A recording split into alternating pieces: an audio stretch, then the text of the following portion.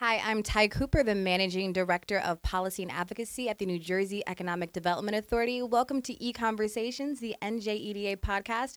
Today, very lucky to be here with Tim Sullivan, the CEO of the NJEDA. Hi, Tim. Hi, Ty. Thanks so much for having me. It's good to be here. Glad to have you here. So, exciting times over at NJEDA. You're new to this role. Is it still new now? Does it feel still new? Well, I'm less new than I used to be. Less I new. joined up in mid-February of 2018, so depending on when this gets posted, I'll be here, almost 18 months or so.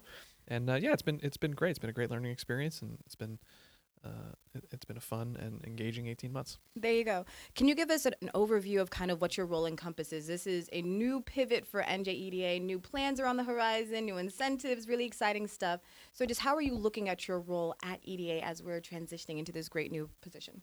Well, I think that this job for me has been an extraordinarily fun opportunity to, first of all, come back and work for my home state. I grew up in Bergen County, and Shout out to Bergen County. Shout out to Bergen County, one of the 21 best counties in New Jersey. And I grew up in North Jersey and went away to college. I worked in New York City and worked in Connecticut for a bunch of years. But to get a chance to come home and work for the home team has been fun. Great. And so this past fall, under no pressure at all, the governor launched his Stronger, Fairer plan. Can you give us an idea about what that looks like and what the implementation strategy is for that? And this is a whole new pivot for NJEDA. So just go over some of the criteria for the new plan. Sure. So the plan is called State of Innovation, Building a Stronger and Fairer New Jersey Economy, or Fairer Economy in New Jersey.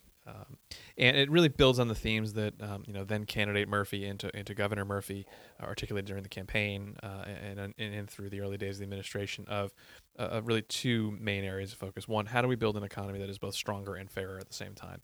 And I think one of the things that is the hallmark of the plan is that it articulates very clearly something the governor believes very strongly, which is that being stronger and fairer are mutually reinforcing goals. Those are not goals in tension. We can do well and do good at the same time. We can build an economy that is stronger because it is fairer and fairer because it is stronger. And that sort of central philosophy underpins, I think, everything that comes behind it in the plan.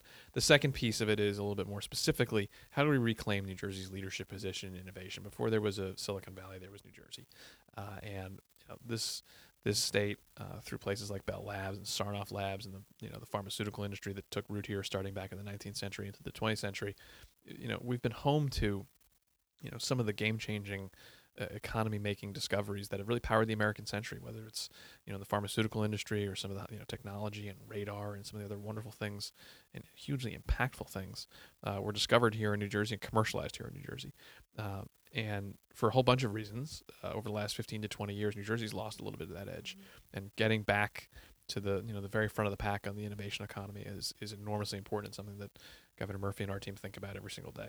So I think that's really exciting. And one of the new positions that EDA took was really working with some of these other state agencies that were fully on board with the planning of this new state plan. Can you talk a little bit about that process and why it was so important to include these other agencies? Yeah, I think one of the things that's really important about sort of thinking and maybe shifting a bit how we think at the state level about economic development. Yes, we're the Economic Development Authority. We have those words, in the title of our agency. But to really truly pursue comprehensive, sustainable, inclusive economic development really requires a whole of government response and a partnership mentality that says not just the state agencies, but our partners in the cities and counties, and also partners in the private sector, nonprofit world, foundation world, are enormously important to developing and honing New Jersey's economic competitiveness for the long term. So if we're going to make a run at really improving our infrastructure and having the kind of talent that businesses want and that creates the opportunities for jobs in the 21st century, that means that the work that's done at places like New Jersey Transit, the Department of Environmental Protection, Community Affairs, and their work with the Lieutenant Governor's leadership with cities and towns, particularly our big cities, that work is enormously important, and it has to be done in a coordinated, integrated, systematic and strategic way. And so the tools that we have at the Economic Development Authority, whether it's the tools we have today or the tools we might have in the future, are only part of a solution. You've got to have a comprehensive approach to economic development. That's something that's laid out in the governor's plan in things like investing in people. There's which is one of the four kind of big chapters of the plan. There's 70 something initiatives in the plan. EDA is responsible for a portion of those, but there are things like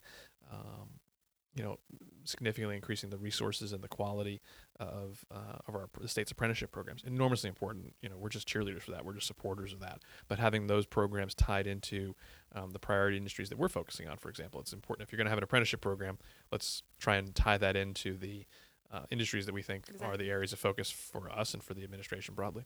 Can you walk us through the strategies behind the plan and some of the goals? Because they're very specific and intentional. And you hit on one by saying investing in communities and investing in people, which is very different or a change from what NJEDA used to do. So can you walk us through those? Yeah, sure. I think there's two dimensions to this. There's the goals and there's the strategies. And I think taking a step back from the strategies, like investing in people and investing in communities, determining and setting the right goals that we're going to measure and hold ourselves accountable to, I think, is a really important moment in any economic plan. And if you look at our plan, Governor Murphy's plan, I think you see a very different set of goals articulated than some other places around the country and how it's been pursued in New Jersey.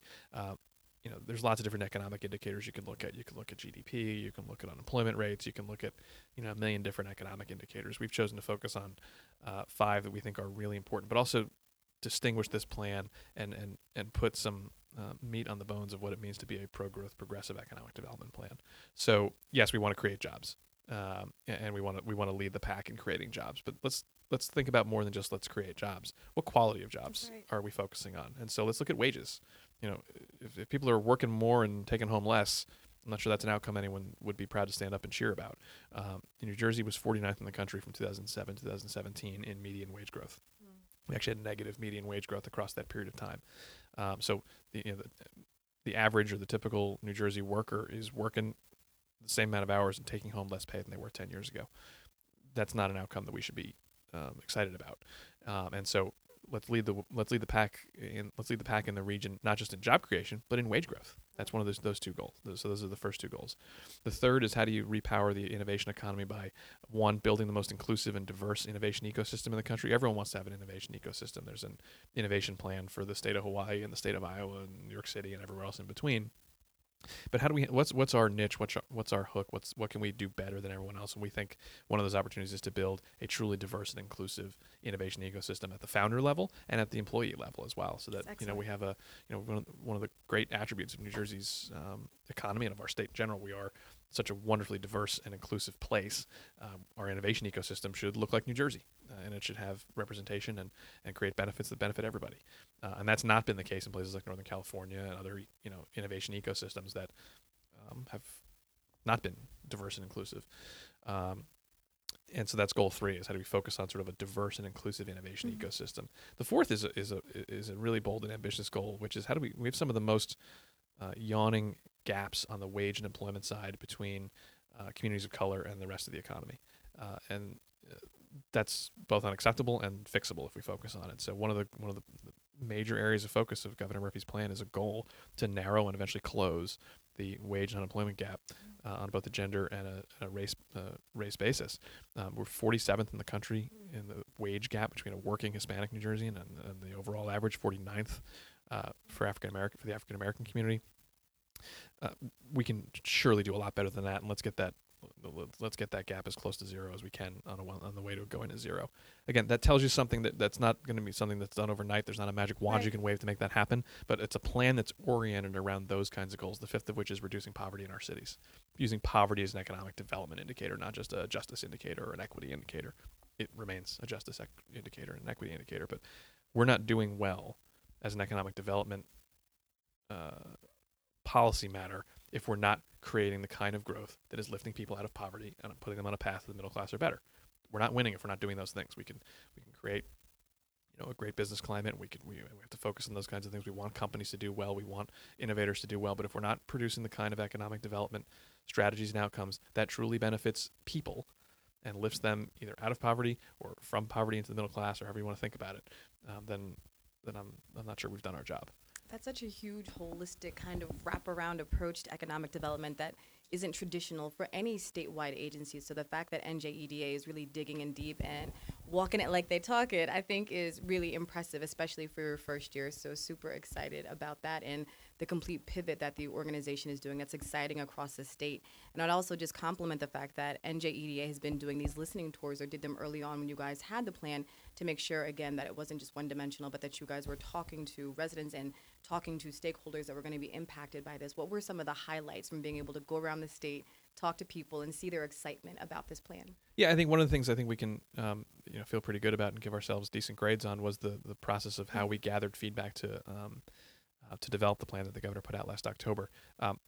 Some of the inputs to that plan were things like doing quite rigorous analytics and data analysis around how our economy was doing, what other people were doing, looking at best practices, but also doing some very purposeful listening. We met with leaders in I think every county. We might have lumped a couple together. It's Jersey, you got to cross every county. Exactly. We were all over the state last summer, listening to local stakeholder groups, meeting with mayors and county leaders and advocacy organizations, business groups, of course, labor, nonprofits, doing a lot of listening. And we heard a lot of consistent messages that informed that plan. Some of which were regional specifics, and there was different perspectives in various different regions, different counties, what those areas of focus were, different priorities for different industries. There's a different set of tools that are required to encourage and support an innovation ecosystem in a startup economy than there are to support Main Street businesses, than there are to support large businesses that are either thinking about moving here from other places or staying and growing here. Those companies and those businesses and those people are at different phases of their evolution, and you requires a much more diverse and specific set of tools to help encourage those parts of the economy. I think that's one of the things that was one of the most sort of consistent pieces of feedback we heard, was that EDA and the state needed more tools than the tools we have available. We needed more comprehensive and targeted and tailored tools to pursue the kind of inclusive economic development that I think everyone wants to see. Incentives are part of the equation. They have to be part of the equation, but they can't be the only part of the equation. They can't be the sole focus. And the good news is EDA has a long history of having other tools in the toolkit, like supporting small businesses and lending for small business. Talk about the small business piece right now, and then we'll jump into incentives because you touched on it. Sure. But you guys at the EDA recently created a new division. We guys at EDA recently. We folks, by the way, not guys. We folks, we are collective, all-encompassing. Diversity amongst gender, etc. But also with that, created at the EDA this year was a division specifically for small business, and there's been a ton of outreach to different chambers. Can you talk about why that's so important as you talk about the different tools in addition to incentives that are so important? Yeah, small business represents an enormously important part of the economy, and particularly Main Street businesses that represent the beating heart of a lot of different communities. If you think about vitality as a competitive advantage. And long-standing small businesses or new small businesses that are restaurants and bars and coffee shops and the service businesses like dry cleaners and businesses that make a neighborhood a neighborhood. We have to be doing more to help them thrive and prosper in the 21st century economy. Technology is changing the way those businesses operate and have to operate in a big way. Some of that's good, some of that's less good. And so how do we both manage through that change and help those companies adapt and thrive. And so we also have to be honest and realistic about the fact that small businesses generally struggle to access capital, particularly minority, women, veteran, LGBT, and immigrant-owned businesses. Despite the economy's better today than it was 5 or 10 years ago, but those businesses are still struggling to access capital. There's lots of different reasons, depending on which of those communities you're talking about, why that's true. Some of it's better understood than others, but we have to have, as a state, we're a mission. We have a mission here to create inclusive economic development and to create jobs in lots of different parts of the economy. So we have to have tools that are purpose built and purpose driven to to address those gaps in the economy. And so, late last year, in 2018, we established a new small business office that builds on some of the existing track record that EDA has, but also is equipped with a new $15 million pool of capital dedicated or focused on minority, women, it's huge. LGBT, and veteran and immigrant-owned businesses, as well as doing the kind of outreach that you were describing. One of the things that's most important is, again, there's not a one-size-fits-all solution for for small businesses, just the same way there isn't for large businesses. We've got to be nimble and agile in thinking about, if there's a particular problem or an issue in a particular community or in a particular,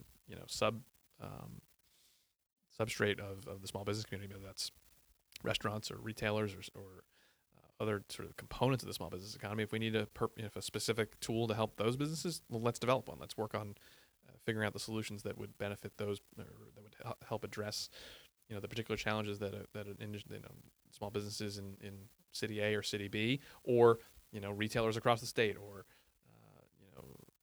mom and pop businesses across the state on Main Street are dealing with. And that's, by the way, not just EDA's responsibility. We're thrilled to work very closely with the Lieutenant Governor and her team at DCA and their Main Street program. Leslie and the team at NJRA and the tools that they have available to support not just small businesses, but Main Street redevelopment and Main Street revitalization in cities across the state. We got to work all together. There's not enough resources. There's not sufficient resources to meet all the challenges we have at once, and that makes partnership a priority. And so that's something we have to work really, really hard on. I love this, and I work here, but even hearing this now makes me even more excited, especially for small businesses and the fact that you're reaching out to such a diverse audience and engaging the African American Chamber of Commerce and the Hispanic Chamber of Commerce. I think that is amazing, and it's a really good pivot for the EDA. So excited about that. Changing topics for a second, a quiet topic, over to incentives.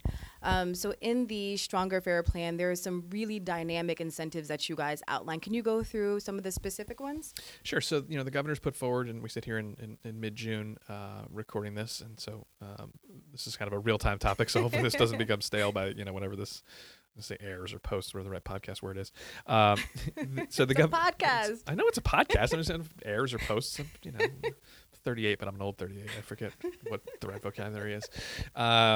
The governor's put forward a package of legislative proposals that have 5 components around incentives. And again, take a step back. Incentives have to be a tool in the toolkit. They are, there is a competitive framework with other states, with cities, in which we have to be prepared to compete.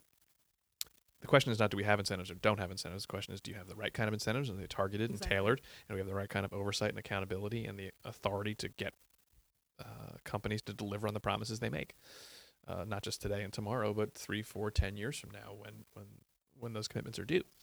And so what the governor's put forward is a package that is targeted, tailored, and capped to focus on priority industries. Right now we have one of New Jersey, as we sit here on June 13th, has one of the largest and most generous incentive programs in the country, and one of the least targeted incentive programs in the country.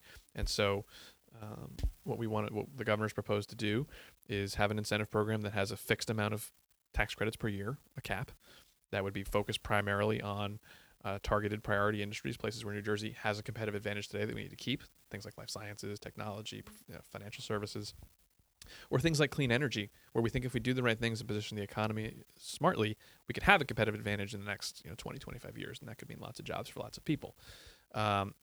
We also want to focus on trying to create those jobs and encourage those jobs to locate in places where those jobs would have the biggest impact, and that's principally our cities and other places that are served by transit. But if you look at unemployment rates, if you look at unemployment rates among communities of color, if you look at poverty rates in our cities, that's where the economic impact is needed. And if there's going to be a job created, we'd sure as heck like to see it in, I won't name the city, well, I guess I will name the cities, in Newark or Camden or Patterson or Trenton, and lots of East Orange, of course, as long as it's near your house, that's fine. Make sure we're creating opportunities that benefit people that need a leg up in the economy and having a ladder to the middle class or better. So can we talk about Aspire, Forward, Brownfields, Evergreen, and Historic, in that order, of course, right? But it's your podcast, whatever order you like. But again, why these 5 are important as a package deal and how they help feed off of each other. But let's talk about these 5. Absolutely. So the 5 components of the program that the governor's proposed, I think, are designed to be comprehensive and to kind of support each other. And so Forward is sort of the successor to Grow, and that's sort of the jobs and sort of corporate incentive program. But there's 3 sets of tools in there that are really focused around placemaking and trying to make our cities and and the places that are served by transit and downtowns across the state stronger, bigger magnets for talent, and also that have a strong quality of life for people that have been in those communities for a long time. It's not just about new people. It's about creating a more vibrant economy for folks that are in those places today, and have made those communities what they are today. And so Aspire is a gap financing tool that is focused principally around things like transit-oriented development. Let's turn surface parking lots into assets that contribute vitality to a community. That could be whatever the community wants. That could be affordable housing. That could be market rate housing. That could be retail. That could be a grocery store. It could be recreation. Could be a bowling alley. But surface parking lots in places that are served by transit have a higher and better use. But people also need places to park their cars, and so there's a trade-off there, and there's sometimes a gap in the financeability of those projects. Let's also take a big run in our brownfields and preserving our historic properties. Brownfields, for those who don't follow this as closely as Ty and I do, brownfields are contaminated properties or historic industrial properties that have been vacant or underutilized. And if you drive through our cities and some of our suburbs, you see these places. Some of them are real big and big hulking factories that kind of loom over a neighborhood and create a negative set of externalities around them. But some of them are gas stations that have been vacant and abandoned for a few years that no one wants to touch because they're contaminated. We can't really let those places languish. They have, first of all, there's huge upside in redeveloping them. They add ratables to community town property tax rolls, and they also have the opportunity to create jobs and remove a problem from a neighborhood. So if you've got a gas station that is dirty and abandoned and vacant, that doesn't do anything to help the people that live nearby. Whether that's doesn't create any jobs, it creates a pretty gloomy climate around them. So let's take a big run at that. The governor's got a proposal for a brownfield tax credit. The other one's an historic tax credit. New Jersey's got, and particularly our cities, small cities and larger cities, have these architectural gems that with a little extra, love and attention and investment, could be the home to the innovation economy once again. Jane Jacobs is not without some irony that an economic development person and a former investment banker quotes Jane Jacobs. I love that you're doing that. But here I go. New ideas need old buildings. Right. And so if you think about an old factory or an old warehouse that could be converted into, artist lofts, or could be converted into an incubator for the tech industry, or a commercial kitchen that, immigrant entrepreneurs can build a business that's based at home right now and bring that out into the, into an office space or, into like an incubator type of space. Those are great reuses. New Jersey is one of just 15 states across the country that doesn't have a state level tax credit to match the federal credit. As a result, we've seen very little historic redevelopment in our state. We've seen some great examples of it. It's not to say that we don't have any, and the trust and the other groups that are out there working hard on this, deserve our appreciation and our support. Let's do more.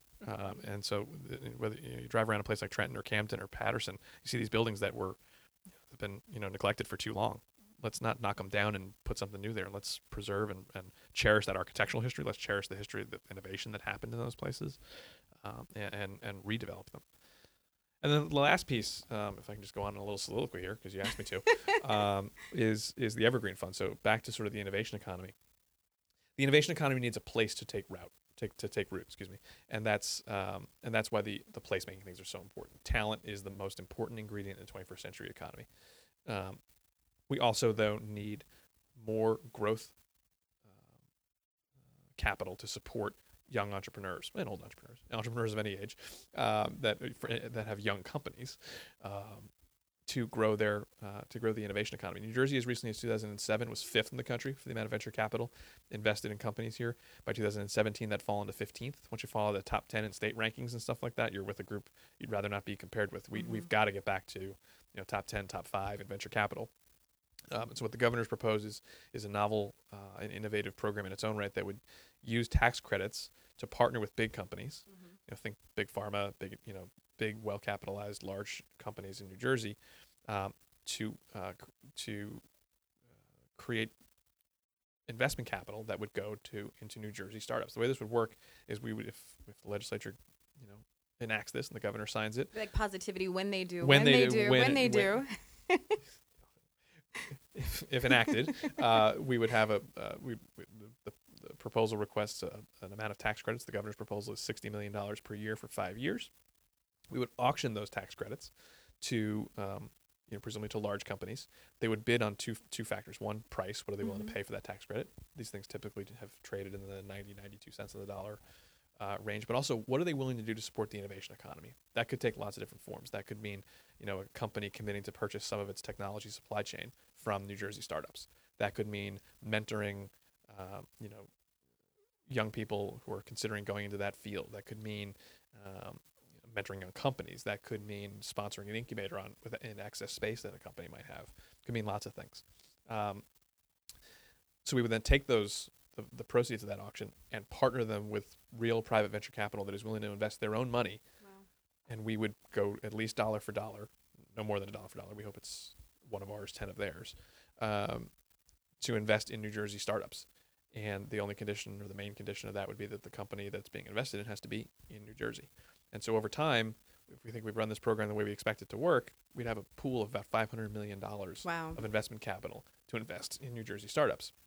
That the size of the fund is important because it's two things. One, that's a big enough number. It has already perked up the ears of entrepreneurs and venture capitalists, not just in our neighboring states and cities like New York and Philadelphia, but as far away as California and as far away as Europe and Israel.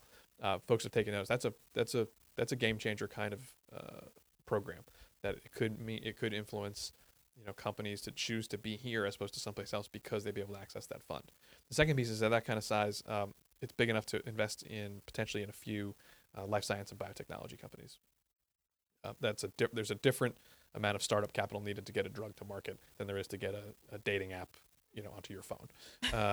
There's just it's a much more capital intensive exercise and much riskier. And $1 million doesn't go as far in life sciences as it does in a digital media or a tech startup. And so a fund that is $500 million, we think potentially could help replenish New Jersey's pipeline of young, growing bioscience companies that could turn into the next great big New Jersey bioscience company. So this is huge. 5 new programs, exciting stuff on the horizon. EDA has a CEO that also quotes Jane Jacobs. I don't know if you guys caught that, but that is a huge pivot for economic development. I think you're making fun of me, Ty. No. I love Jane Jacobs. But I like the fact that EDA has a CEO that understands the importance of people and places, which is truly impressive. Any last thoughts before we close out? Yeah, the other thing I should mention, while we're thinking about new programs, we have a lot of responsibilities with regard to programs that we run today, and the film tax credit. I forgot about that. Film tax credit's a new right. one too. I was actually thinking more about some of the programs that are set to expire in a few weeks, where we have we've done a lot and we have more work to do to get better at making sure that we're doing all the right things around compliance and transparency and making sure that we're holding companies accountable to the promises they make and have the data that we need to evaluate those investments to make sure that the taxpayers know what they've gotten for their historic investment, their previous investments, and that we can look them in the eye and give them confidence that what they invested in the future, they'll get what they bargained for. And so we're investing in the people, the processes, and the systems that we need to do to be a first-class organization with regard to transparency, compliance, and oversight, which are incredibly important. We're stewards of taxpayer dollars, and we have no higher obligation than making sure that those investments are made properly and overseen correctly. And that's something we're spending a lot of time on at the same time as we're trying to develop these new programs, which are incredibly exciting. But you can't do one without the other. Exactly right. And again, so the important thing here is transparency, Jane Jacobs, investing in people, investing in places, and really pushing the New Jersey Economic Development Authority and the state of New Jersey forward. So very happy to have our CEO, Tim Sullivan, here for this e-conversations. Thanks for having me on. This was fun.